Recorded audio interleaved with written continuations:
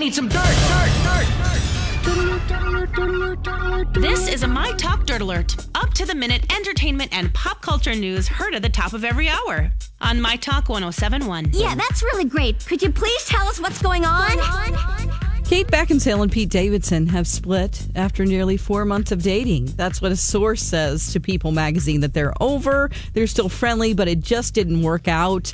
They've been trying to make it work up until very recently, but it's over now. It's over. Yeah, he likes to display his love and be out there with it, and I don't think she feels the same way. Yeah, maybe not. Maybe that was a little uncomfortable for her. Mm-hmm. Or maybe it just burned hot and bright and it just faded out. Maybe it was just Nook. You know what I mean? Maybe it was just a hot affair. Yeah. And I'm not even making a joke. Maybe it was just like, and then it was over. You know what I mean? Yeah. He's on to the next, you know? I don't generally look at the TV ratings, but I just found it interesting, wanted to bring it up for the week. It looks like the top 3 spots are CBS shows. We have 60 Minutes in third place, Young Sheldon in second, and The Big Bang Theory still continues to be number 1 at 11.8 million viewers. Wow. What are they going to do when that's over to fill that spot? I mean, they'll continue with Young Sheldon, I'm assuming, since that's really popular and it's a spinoff.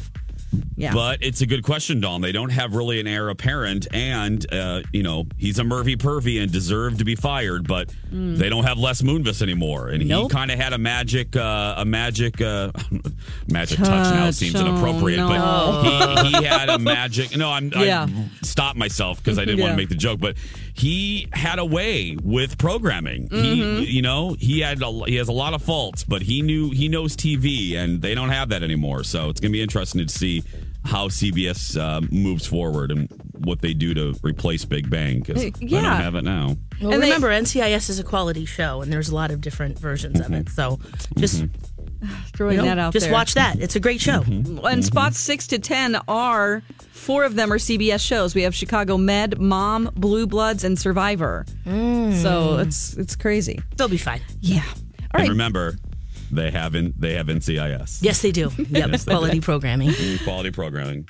All right, Bernie Sanders has suggested that Disney use record profits from the Avengers Endgame to pay its workers a middle-class wage instead of benefiting executives. So he's getting in on this conversation. He tweeted it would be truly heroic if Disney hiked its rank and file workers' pay. Some analysts expect Disney to make a profit of more than $1 billion on the film. Yep. So there you go, guys. Let's get it going here. Bernie getting into our conversation from yesterday. Thank you, Bernie. We appreciate it. Yeah. Yep, that's the latest dirt. You can find more on our app and mytalk1071.com. That is brand new information.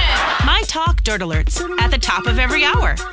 And at 8:20, 12:20, and 5:20 on My Talk 107.1.